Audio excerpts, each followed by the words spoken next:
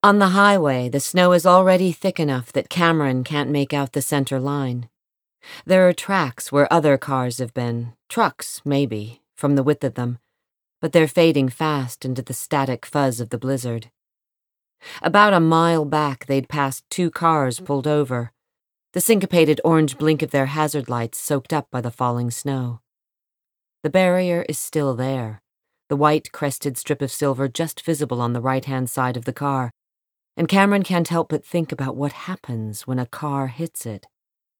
They're built to break, to take an impact, bolts popping free and a few hundred feet of steel bending like a weighted rope as it soaks up the force needed to decelerate 2 tons and change without killing everyone inside. Even in the best-case scenario, if you had no choice but to hit it, you want to hit it as slow as you can. Right now, the speedometer reads 82 miles per hour.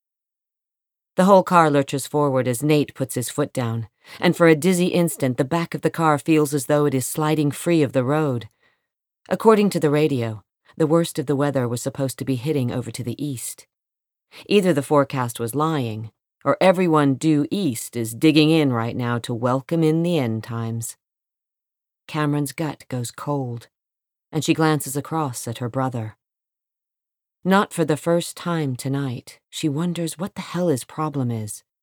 There's no emergency that she knows of, just some business opportunity he pitched her a couple of days ago that turned into a dinner meeting. He's always had a good head for that kind of thing.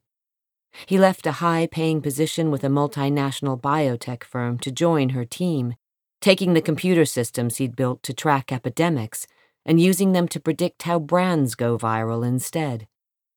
Ever since, he's been a key player in landing some of her best endorsement deals. But it's late in the year to be thinking about signing something new. She only agreed to go with him because she trusted his instincts. Now, though, she's starting to wonder if there's something else going on. "You sure you should be going this fast?" she asks. Nate doesn't answer. He's got a hard-jawed look that doesn't suit his face, and he glances up at the mirror quickly before hunching back over the wheel. He's gripping it in both hands, like a learner driver, his chin thrust forward. He's wearing a big jacket that hides his skinny frame, and even though the aircon in the car is blasting them with heat, he's got a scarf jammed up tight around his neck like any second now he expects to be out in the cold. Cameron clears her throat. "Nate, slow the car down, now." She can hear her mom in her voice. Something about it always goes south when she tries to sound like a hard-ass. Normally, she hates the sound of it, but then maybe it's the kind of push that Nate needs right now. He swallows hard before he answers, nervous, guilty. "You ever get into trouble, Cam?" He doesn't look at her. "Oh, Nate," she thinks. "What have you got into?" Enough. Fighters get into nothing but trouble.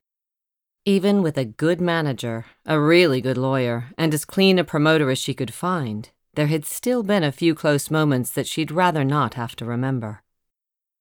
One time, she'd got back from a weigh-in to find a picture tucked inside her kit bag, next to her wraps. It was a picture of her parents' home. Cheap paper, a little blurred from the printer, but unmistakable for what it was. There had been a phone number on the back. Cameron had been so angry that she had sidestepped everyone, her lawyer, her manager, even Nate, to get it dealt with quickly. That decision had been a whole other kind of trouble, and it had taught her one thing. "Enough to know you can't outrun it," she says.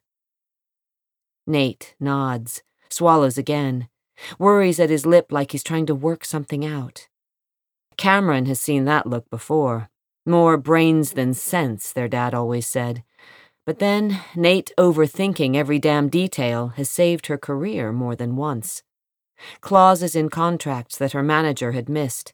A guy in the crowd he'd seen in another fighter's entourage weeks before, waiting to spray oil of wintergreen in her face during the walk-in.